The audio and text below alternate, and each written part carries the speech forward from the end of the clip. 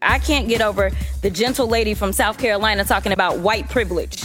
It was a spit in the face, at least of mine as a black woman, for you to talk about what white privilege looks like, especially from that side of the aisle. And let me quote your now ousted speaker and what he had to say about the Republican Party and y'all's lack of diversity. When you look at the Democrats, they actually look like America. When I look at my party, we look like the most restrictive country club in America.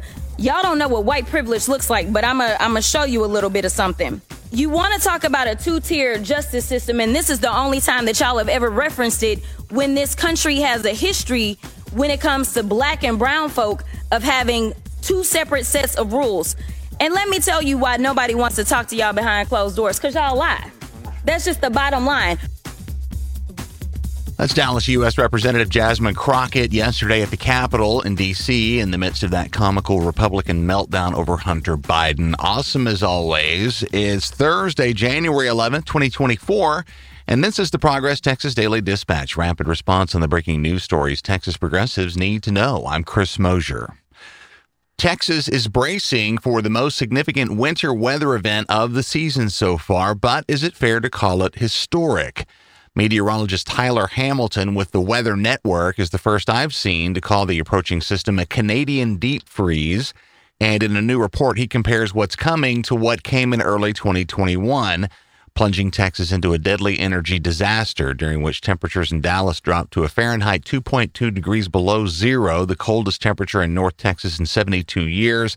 And massive power outages that could be seen from space hit the city of Houston. At least 246 Texans lost their lives in that event, as you know. This analysis takes into account also the deep freeze from last December, which resulted in significant local power outages statewide and in Austin in particular. Hamilton says there will be a point early next week when Dallas is colder than Iqaluit, Canada at 23 degrees, but so far, this incoming weather appears to be set to fall well short of true historic proportions. That is, of course, if the lights and heat stay on. NBC DFW Channel 5 in Dallas reports on the weather watch issued by ERCOT yesterday, in which they announced that they anticipate higher than usual electrical demand during this Arctic event, January 15th through the 17th, next Monday through Wednesday. The next step from ERCOT, should things get dicier, would be a voluntary conservation notice where Texans would be asked to voluntarily reduce usage. That hasn't happened yet. Fox 7 Austin's Tan Redford says the incoming weather will be cold enough to warrant steps to protect your pipes, though, especially those hose bibs on the exterior and any pipes that run along outside walls. Somewhat counterintuitively, officials at Texas Water Utilities recommend against dripping faucets during the upcoming cold snap, in spite of being a tried and true preventative measure against bursting pipes. That tactic also places additional demands on water systems when done on a widespread basis, and also lowers the pressure in water systems, which can lead to other issues. Goes without saying, of course, that as of Sunday, it's time for the pets to come inside, too. These will be the kind of temperatures in which hypothermia becomes a danger to anyone caught outside without proper protection, not only for people experiencing homelessness, but also essential workers who must be out in the cold. If that's you, take a moment to be aware of the early symptoms of hypothermia, which include confusion, uncontrollable shivering, difficulty speaking, and sleepiness. And here's some bad timing for you if we've ever seen it. KVUE TV in Austin says that in a court hearing just yesterday, ERCOT's former CEO Bill Magnus testified that during Winter Storm Uri in February of 2021, his order to keep power prices at the maximum was issued at the direction of Governor Greg Abbott, saying that former Public Utility Commission of Texas Chairman Deanne Walker had told him the governor wanted ERCOT to do whatever was necessary to prevent more blackouts during the storm, even as power plants were coming back online, something Governor Abbott has specifically denied. The original order to raise prices to the max was made by the PUC on February 15th of that year to try and get power plants back online and to encourage large power users to stay offline. But those prices were held at the maximum of $9,000 per megawatt hour well after conditions improved and power generators came back online through February the 19th. Over to abortion rights and a disturbing news story that comes to us from Stephanie Taladrid at The New Yorker, who asks, did an abortion ban cost a young Texas woman her life? This is the story of Yanni Alvarez, who came to the central Texas town of Luling from San Luis Potosí, Mexico in 1998 at the age of 3 and became pregnant at the end of 2021. Luling's Seoul General Hospital, Ascension Seton Eggerby Davis, has no labor and delivery unit nor OBGYN services on site, but by 2022, as abortion restrictions came online in Texas, Luling's ill-equipped emergency room had begun delivering lots of babies, sometimes in the waiting room or on stretchers in hallways, becoming a care facility simply unprepared for emergency pregnancies like the one Yenny's turned out to be. Combined with a lack of health insurance, Yenny Alvarez did not survive a problematic pregnancy, nor did her child. And Texas's draconian restrictions on medical care for pregnant women certainly appears to figure in.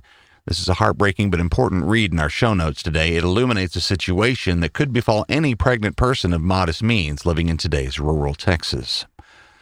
More heartbreak for our public schools. Edward McKinley at the San Antonio Express-News writes the Texas school districts are expecting to lose more than $300 million a year in special education funding under a recent federal administrative decision at a time when many districts are struggling to keep up with an exploding number of requests for special ed evaluations. While the cuts are the result of a long-running dispute between Texas and the federal government, stemming from a 2017 audit which found that Texas was improperly coding what counted as medical services, resulting in overpayments, the sudden denial of funding has caught many school districts unprepared. The Texas Association of School Boards has called upon lawmakers to come up with stopgap funding, but short of another special session called by the governor, that won't happen until 2025. Matthew Choi at the Texas Tribune writes that the Republican targeting of U.S. Homeland Security Secretary Alejandro Mayorkas, whom they're considering impeaching over conditions at the Mexican border, is being led by representatives from Texas, which is not a surprise. U.S. Reps Michael McCall of Austin and Morgan Luttel of Willis are among those calling for Mayorkas' head. If these GOP types are successful, he would become only the second cabinet secretary ever impeached. Democrats have dismissed all of this as a partisan attack against the secretary, who's operating within immigration laws that only Congress can change. And while Democrats maintain control of the Senate, all of this is largely theater. But all the more reason for Texas progressives to stay very much engaged in this crucial election year. Ken Paxton's back in the news. Monica Madden at KXAN-TV in Austin says our multiply indicted attorney general has asked the all-Republican Texas Supreme Court to intervene in a lawsuit from his former top aides, asking them to block a lower court's order for Paxton himself to testify in the case. All of this after Paxton's plea for the Texas Third Court of Appeals to block Austin Judge Jan Soifer's order was denied. These are the same whistleblowers with whom Paxton settled for over $3 million back in February of last year, a bill Paxton tried to pass on to Texas taxpayers, which triggered his impeachment. Speaking of the Texas Supreme Court, Juan Salinas at KERA in Dallas says they've moved to deny a secessionist group's request to intervene after Texas Republican Party officials rejected a ballot measure submitted by the group for the March primary that would have asked voters if Texas should leave the United States and become an independent country. They mounted a petition drive to force this ballot measure. The state GOP say they rejected it because the Texas nationalist movement submitted the signatures after the deadline and that some of the signatures were invalid because they were submitted electronically. The Texas Club says they'll fight on. And while we're on crazy, let's finish on crazy today. Andrea Uribe at KAGS-TV in College Station writes on a viral tweet last week from an organization called the Institute for the Study of Global Anti-Semitism and Policy. They claim that Texas A&M had accepted over $1 billion in funding from the government of Qatar in exchange for that Middle Eastern country's control over nuclear and weapons research at A&M. This tweet was seen and shared by almost 10 million Twitter users and also made the rounds on TikTok, all requiring new and already beleaguered Texas A&M President Mark Welsh to clear the air and remind everyone that while the university does have a campus in Qatar, no nuclear engineering programs or classes nor nuclear weapons research is conducted at the location, nor does it have any connection to nuclear reactor research anywhere in Texas or at the Los Alamos National Lab.